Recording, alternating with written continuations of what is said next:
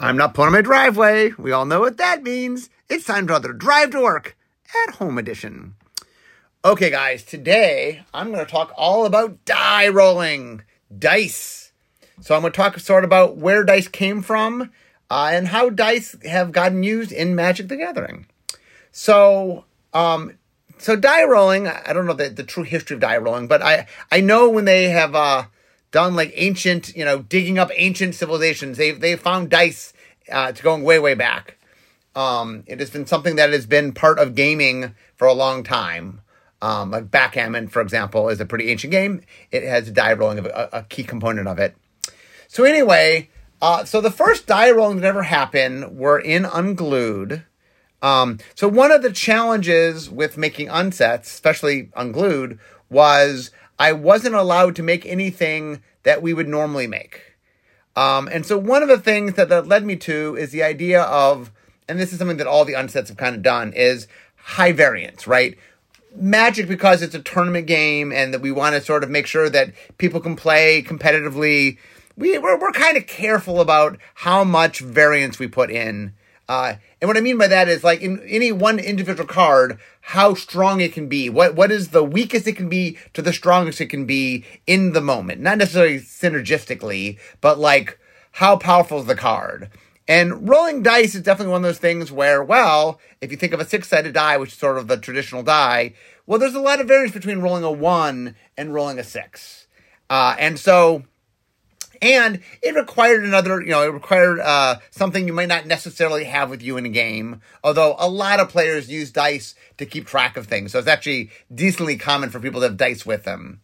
But anyway, the first unset was Unglued was trying to do weird things, and I was trying to sort of raise the variance a little bit. And so most of the variance in early Magic had been with coin flipping. So early Magic, if you wanted to sort of not know the outcome, Richard Garfield would flip a coin. And so coin flipping had kind of been the randomness. I mean, obviously card drawing is random. I mean, there's randomness in Magic, but as far as sort of overt randomness, things that have like iconically random rather than sort of hiding random and stuff like card draws, was coin flipping. So when we got to Unglued, I'm like, okay, I was intrigued by using dice, and I thought that was cool. So the interesting question was, well, what could you do with dice? Where were dice interesting? And so there are a couple things I tried. First up, I did sort of the chart, right? So stuff like Goblin Tutor or Strategy Schmategy or Urza Science Fair or Jack in the Box, where, okay, what's going to happen? There's 6 different outcomes. You roll the die and you see what's going to happen. Now, some of them, like Strategy Schmategy, if you roll a 6, you roll 2 more times. So even how big of the effect or how many effects was something that could vary. Now, the interesting thing here is this type of die rolling was less popular, only because it was very hard to plan around. Like, for example, we'll take Strategy Schmategy. Well, you could destroy artifacts or destroy all lands or deal 3 damage to each creature and player, or every player discards their hand and draws. Like, when those would be valuable for you. Like, there might be times in which, destroying all lands would be great for me, but I don't know that I'm going to destroy all lands, and I might destroy all artifacts or do damage to everything. Like, the idea that I would have a time in my gameplay where all of those would be good for me was problematic.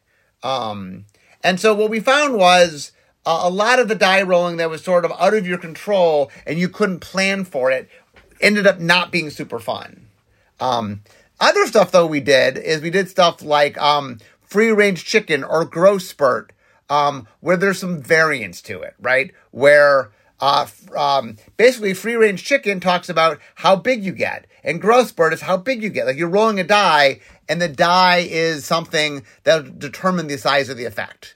And those were a lot more fun. In fact, one of my favorite Elvish Impersonator, you roll 2 dice, and 1 was the power and 1 was the toughness. And there's 36 possibilities. That was a lot of fun. And I think what we found is that kind of stuff ended up being some of the most fun in the die rolling. We also used die rolling as a sign where it allowed something would happen, but you didn't know when that thing would happen. For example, chicken egg, well, you don't know when it's going to hatch. Every turn you roll it, and at some point it hatches into, a giant 4/4 chicken. and some of the things like Jumbo Imp, where you roll the die to add counters and roll the die to subtract counters. So if you ever rolled lower, the creature could go away right away if you just roll low on the wrong roll. And Poltergeist is something that, whenever something dies, you roll a die to put a thing on it. So it generally gets bigger. But every once in a while, if you roll a 1, it dies. So we had a little bit of that where, there was variance, but there was some outcome that could be pretty bad for you. And then there were definitely stuff like Ricochet, where you spell a target and you randomize what player it hits. And in Spark Fiend, we had you playing craps, basically. Spark backwards is craps. So there was a lot of different things we played around with. And there were some things that also, like Chicken a la King said, every time you roll a 6, you would put a +1 counter on all your chickens, right? That it said, whenever certain things are rolled, something happens. But rather than being the list of, something's going to happen, but I don't know what, it's when a certain thing gets rolled. And then Clam I Am sort of said, whenever you roll 3, you can re-roll it. So it did a little bit of die manipulation. So we did this at Unglued, and there were a lot of fun things, like Elvish Impersonators is one of my favorite cards from Unglued. But we got back some of the feedback on that. We did we do market research. And some of the cards, like Strategy Smattegy, really got a lot of hatred. And I think the thing that the problem was a bunch of our die rolling kind of punished you. What happened was you would roll a die and sometimes bad things would happen, or sometimes I'd say no control and things that didn't matter would happen, or maybe effects that weren't good for me. That the die rolling often had a lot of negatives. So there was some of the cards got some negatives on them. So what happened was I didn't put die rolling into Unhinged. I decided there's a bunch of negative to it. And so I decided not to put it. Interestingly, Unhinged seems to be where all my bad decisions happen in unsets, or not all, but many of them. I think I took them out, and what I think I failed to understand was I wasn't differentiating. I was sort of saying, a lot of die rolling got negative comments, rather than which die rolls got negative comments. Why do they get negative comments? And I think the thing when I went back and looked back at it, what I realized was, if you roll a die, something like Chicken a la King that says, hey, whenever you roll a 6, you get a bonus. That was exciting. Yeah, sometimes you didn't roll a 6, but it was exciting that I did get a bonus when I did roll a 6. Even something like Elvish Impersonators, where there was a wide range of what could happen, but it definitely was exciting. But I think too many of the cards either had die rolling out of your control or the potential for a bad thing to happen. Jumbo Imp could die. Poltergeist could die. Crazy Cow could blow up. Free Range Chicken could die. Jack in the Mox could die. There are so many things where, just die rolling could lead to bad things. And what I realized was, where die rolling kind of stood out, where it was fun, was I didn't quite know what was going to happen, but in general, something good happened. That die rolling didn't have to necessarily have negative consequences. The die rolling could, the negative consequences should be, I could have rolled higher and I didn't. Elvish Impersonator, the downside was I just got a 1/1. I still got a creature, and a 1/1's not a 6/6, but that's not nearly as bad as my creature will go away at some point, and I don't know when that is. So when Unstable came around, I said, okay, I want to revisit this. I want to do die rolling in a way that I think will be fun. So the number one rule I made was, or I made a couple of rules. Number one was you knew what you were getting. When you roll the die, it was clear what the effect was going to be. Maybe you didn't know the scale of the effect. Maybe you didn't know exactly what was going to happen. But you knew what you were getting. And even the worst roll was beneficial for you. So, for example, I did a cycle of host creatures that were enter the battlefield, roll a die, you got something. Adorable Kitten got you a life. Numbing Jumping Stick milled the opponent. Boa Constrictor, target opponent lost life. Feisty Stegosaurus did damage.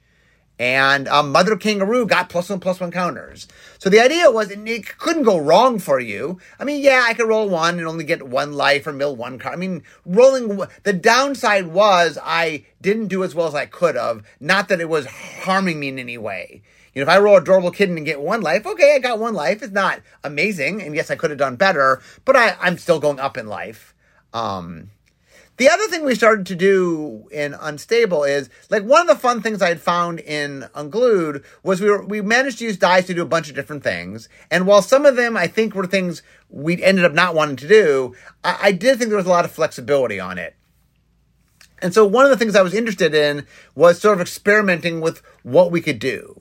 So, for example, Go to Jail was a nice top-down thing, because Go to Jail is making a Monopoly reference. But the idea that I have to roll doubles to get out, it's the means to tell me when somebody gets out. And so the fact that it might not happen for a while is fine. I tend to put it on my opponent. So my opponent having to, get lucky to break out was fine. The fact that it didn't happen most of the time because it was a negative consequence I put on my opponent.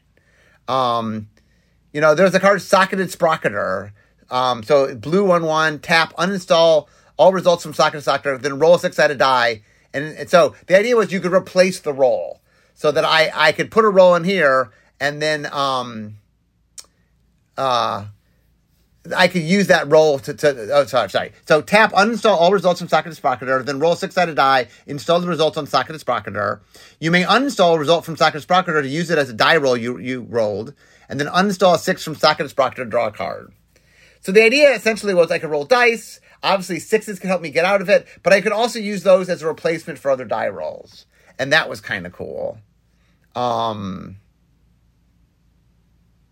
I did have a little bit, there is a little bit of push your luck stuff that's going on. Or not, I guess push your luck. Like Inhumaniac is a 1B1/1. At the beginning of your upkeep, roll a 6-sided die. On a 3 or 4, put a +1 counter on Maniac. On a 5 or higher, put 2 +1 counter on Maniac. But on 1, you remove it. So it doesn't destroy the creature. It doesn't kill it. Some of the other ones were like, oh, it died. So if you roll a 1, it goes back to being a 1/1. But the idea is you have the opportunity that it can grow and get really big. And there's this desire to go back, but it's not. I think the thing we tried is when you lost something, it wasn't a permanent thing. It didn't go away forever. And the big idea, 4 red, 4/4, 2 hybrid black red, tap, roll 6-sided die, create a number of 1/1 red Brainiac creature tokens equal to the result, and then tap 3 untapped Brainiacs you control. The next time you would roll a 6-sided die, instead roll 2 6-sided die and use the total of those results. So the idea that we can manipulate die, lets you roll extra dies, obviously there's a lot of things that we care about what the dies were. And there's stuff like Paniac, 2 and a red, 0/3. At the beginning of your upkeep, roll a 6-sided die. Paniac gets +X+0 until end of turn, where X is the result. So the idea there is we did more of the variance type stuff. The variance type stuff was pretty fun.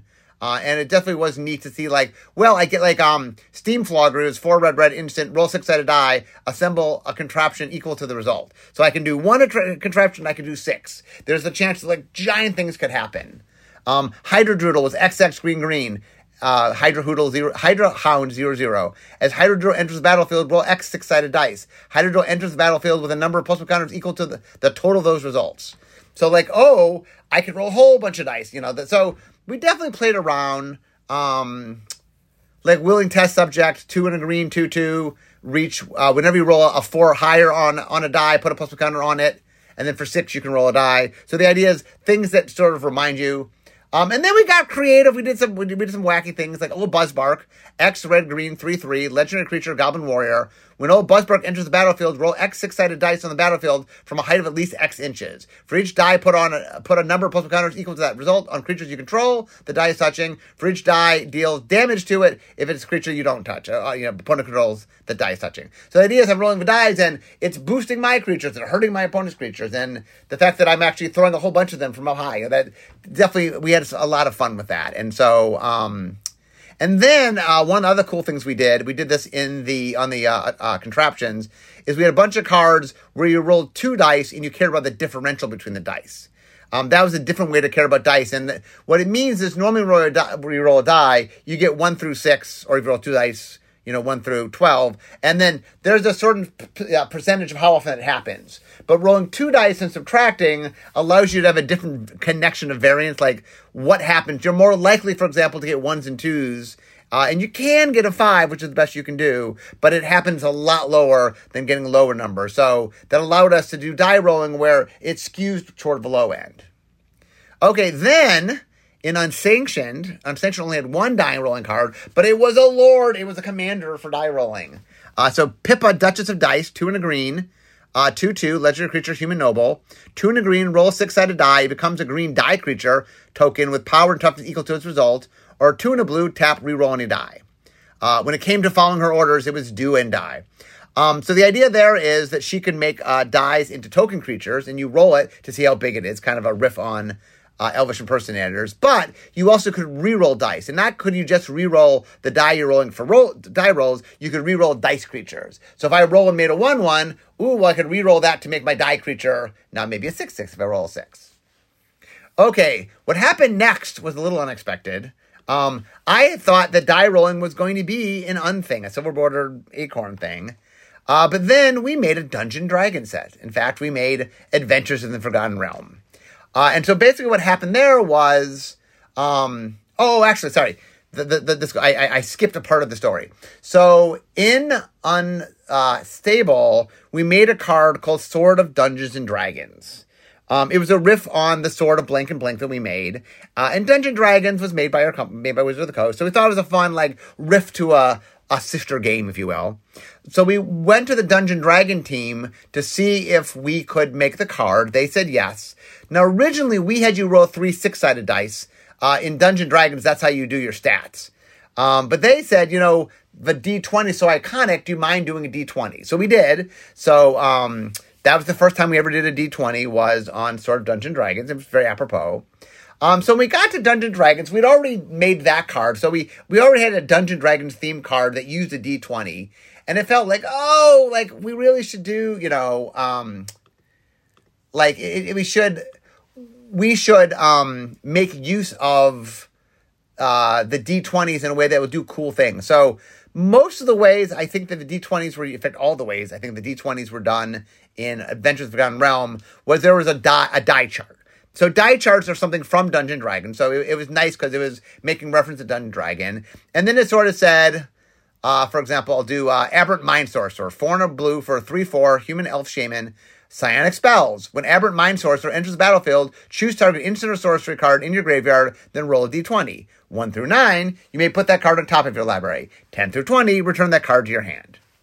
So a couple things. So it gave us some sense of variance. So one of the things they did, for starters, is the reason they did 1 through 9 and 10 through 20 is we didn't want to do 1 through 10, 11 through 20, because that's just 50-50, which is a die, which is flipping a coin. Why not just flip a coin?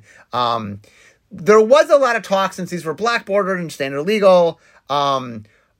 We were careful not to make things that were too strong. Most of the time, the way it worked is you had 2 rolls. One was the base effect and one was an upgrade from the base effect, but not too much of an upgrade that was problematic.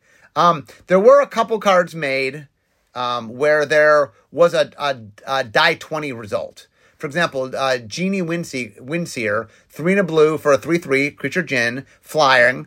When Djinn enters the battlefield, roll a d20. 1 through 9, scry 1. 10 through 19, scry 2. 20, scry 3. Or the other card that was very popular was Treasure Chest. 3, artifact. 4, sacrifice treasure chest, roll d20. 1, trapped, you lose 3 life. So that's one in which there's a -1 at below thing. 2 to 9, create 5 treasure tokens. 10 to 19, you gain 3 life and draw 3 cards. 20, search your library for a card. If it's an artifact card, you may put it onto the battlefield. Otherwise, put that card into your hand and shuffle. So treasure chest really was maximizing. That's a great example of, okay, there's a low roll where a bad thing can happen. There's a high roll where an amazing thing can happen. But most of the time you're in the middle. And, the 2 through 9 effect is not as good as the 10 through 19 effect. But, it gave you some sense of excitement. And so all the ones that were in Adventure of the Forgotten Realm were, had the die chart. Okay, so then what happened was, meanwhile, we're making Unfinity. Now, Unfinity actually started before Adventure of the Forgotten Realm started. We'd started earlier. And die rolling was a really big part of what we were doing in Unstable. But then we saw and noticed that they were putting die rolling in normal Magic. And so this was one of the things that led us to sort of consider the idea of having some cards that just were Eternal Legal. Like, for example, I think almost all our die rolling cards, the only thing unique about them were they were die rolling cards. And so so most of the die rolling cards, for example, are now, they're eternal legal cards. So one of the things that we definitely did is we further sort of experimented with what we could do with die rolling. So, for example, clowning around, 1 and a white sorcery. Create 2 1/1 white clown artifact creature tokens, then roll 6-sided die. If the result is equal to or less than the number of robots you control, create a 1/1 white clown token. So in a vacuum, for 2 mana, make 2 1/1s. That white normally does that. But you have a 1 out of 3 chance in a vacuum of getting a third clown. Now, the cool thing about this is that you could play other clowns. So if you put this in a clown deck, the chance of getting a third clown is very high because you get to count the other clowns. In fact, if you have 4 clowns and play this card, you're guaranteed to have a third one because you have 6 clowns. So no matter what you roll, you'll get the third clown token. And there's stuff like Circuit's Axe. So Circuit's Axe, 2 and a red, sorcery, roll 3 6-sided dice. For each different result, create a 1/1 white clown robot artifact creature token. So there, it's like, okay, rolling die, but now we're trying to do something different. I'm trying to roll unique dice. So that's a different kind of thing that I haven't done before. So interestingly, I said that we didn't do the die rolling when we don't know the outcome. 6-sided die actually did that, but all of the effects basically kill a creature. Now, some of the effects might not kill all creatures, so sometimes you're rolling to see if the creature dies. But unlike what went on in Unglued, where the effects were radically different, 6-sided die, so it's 2 and a B, instant, choose target creature, roll 6-sided die. 1 is base toughness, 1 until end of turn. 2, put 2 -1/- counters on it. 3, 6-sided die, deals 3 damage to it, and you gain 3 life. 4, it gets -4 until end of turn. 5, destroy it. 6, exile it. So the idea is either I'm going to kill it or I'm not. There's not if I want to kill the creature. Now, maybe if I'm trying to maximize what I can kill, I could choose which. Some creatures will die to more of the effects than others, but it's still the same thing. The other thing we did this on a bunch of cards, like Boing, 1 and a blue, return target creature to its owner's hand, then roll 6-sided die. If the result is 3 or less, scry a number of cards equal to the result. So the cool thing here is one of the outcomes is scry 1 outcome is scry 2, 1 is scry 3, and 3 of them don't scry. But the idea by tying it to the die roll, we could differentiate. Like Dissatisfied Customer is 2 and a black. 2/1, Vampire Guest, Flying Haste. When Dissatisfied Customer enters the battlefield, roll 6-sided die. If the result is 3 or less, you lose that much life. So lose 1, lose 2, lose 3, don't lose anything. Now, Boing is positive because scrying is good, and Dissatisfied Customer is negative because losing life is bad. But it definitely had the sense, and Non-Human Cannibal did the same thing. 2 and a red, 4/3, artifact creature, clown robot. When Non-Human Cannibal dies, roll 6-sided die. If the result is 4 or less, Non-Human Cannibal deals that much damage to you. So each one of these, we did effects that it could change a little bit what the effect was. So the effects could scale, but it was scaling that wasn't quite as strong as 1 through 6. It had, in each one of these, it scaled either 1 through 3 or 1 through 4. Another thing we definitely did is, we repeated some stuff. We definitely did some scalable stuff. We did some when you roll certain die roll things. We had some fun messing around things that would change how you roll dice, or if you rolled 6, something would happen. Center of Attention, for example, we were definitely playing around with. This is us. You roll 5 dice and you're trying to get as many of the same number because it changes it. Attempted Murder cares about whether it's even or odd, for example. So there, you're rolling a bunch of dice, but one effect is odd and one effect is even, so it could vary what the effect is. And then Comet Stellar Pup was me doing the thing in a careful way where we had a dog, for the first time ever, a Planeswalker dog, and we wanted to, I wanted to convey that it's a dog, like not a dog person or anything, like a dog. So I love the idea of using dice for randomness in the sense that you don't know what this dog is going to do. Like, maybe you want the dog to do one thing, but it's going to do another thing because the dog's not listening to you. But the thing that I tried very carefully with this one is we wanted to make the effects generally useful no matter what you're doing. So, for example, Comet Stellar Pup, 2 red, white, Legendary Planeswalker Comet, 0, roll 6-sided die, 1 or 2, +2 loyalty, then create 2 1/1 green squirrel creature tokens. They gain haste on end of turn. 3, -1 loyalty, then return a card with mana value 2 or less from your graveyard to your hand. 4 or 5, Comet Stellar Pup deals damage equal to its number of loyalty counters on him to a creature or player, then lose 2 loyalty. And 6, +1 loyalty, and you may activate Comet Stellar loyalty ability 2 more times. So once again, this is the kind of like the re-roll thing where I can get multiple effects. But the idea essentially is making tokens, getting back cards, doing damage to things. Generally useful. Most of the time when you get those effects, you're going to be able to do something good with them. And even then, they're designed in such a way that they're not going to harm you. They're never a negative effect. The biggest negative is, wow, I really want to do damage to something, and instead I got squirrels or something, that I just didn't get the effect that I wanted. The other thing that was fun was using the die rolls as a way to sort of convey chaos in a way that's flavorfully fun. So Captain Rex Nebula, 1 red white, 2/2, legendary creature, human pilot employee.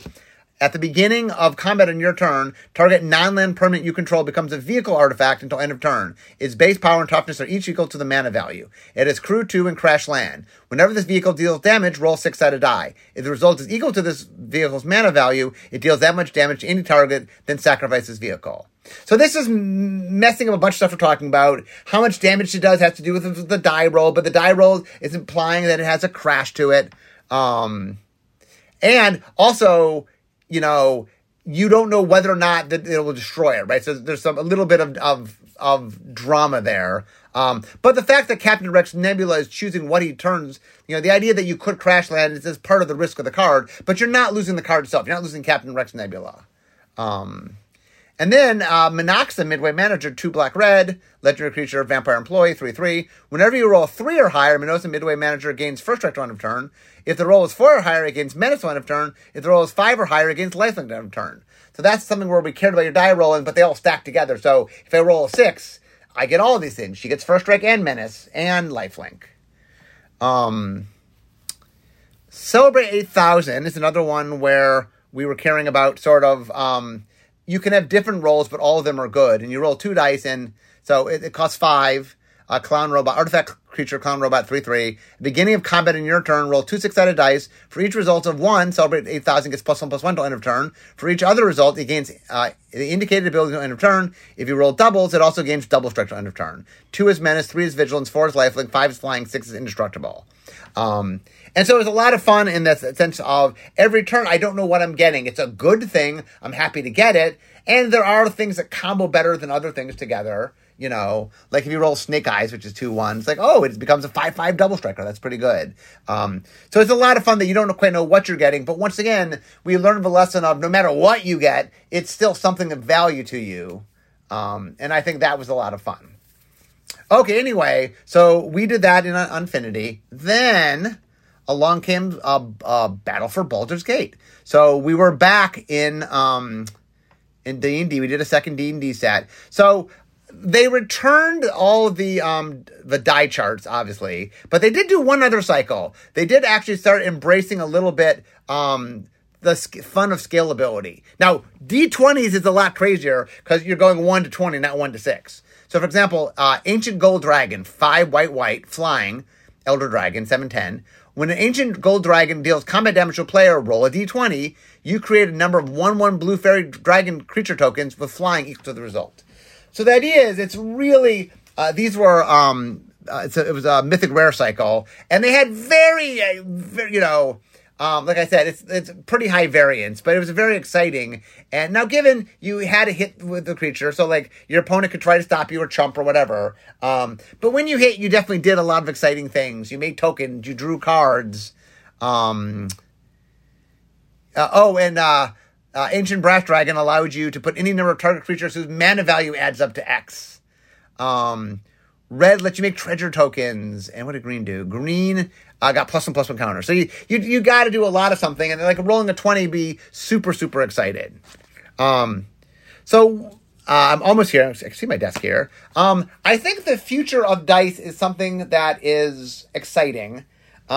I think there's a lot of fun to die rolling, and while I don't think we're going to do die rolling in products that are geared toward high-end competitive play, I do think it's something that for products that are more for casual play, you will see us doing more of it. I think there's something really fun about dice, and what we found that as we sort of figure out how right to do dice, how to do dice the right way, that there's a lot of fans that become big fans of dice.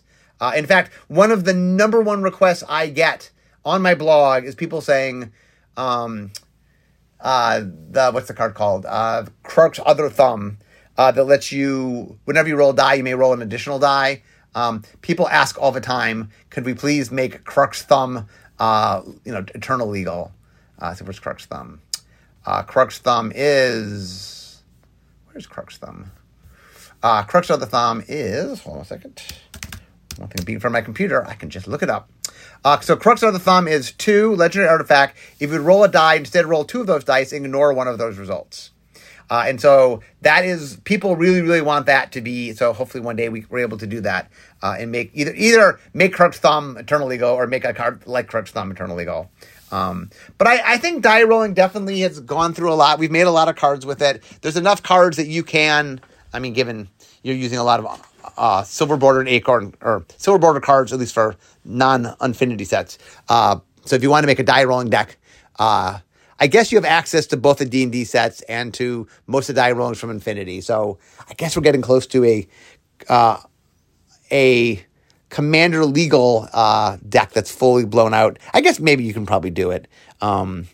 You're shy a little bit and you're in a lot of colors. If you're willing to use the die rolling cards from, the ones from previous unsets, you definitely can do it.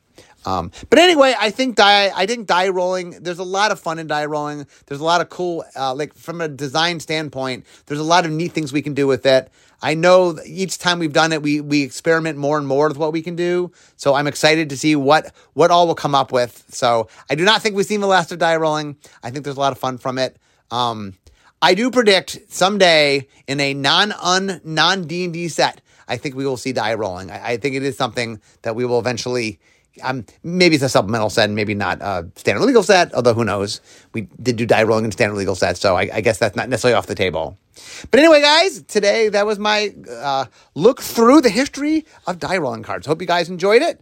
But now I'm at my desk, so we all know what that means. This is my end of my drive to work. Instead of talking magic, it's time for me to be making magic. I'll see you guys next time.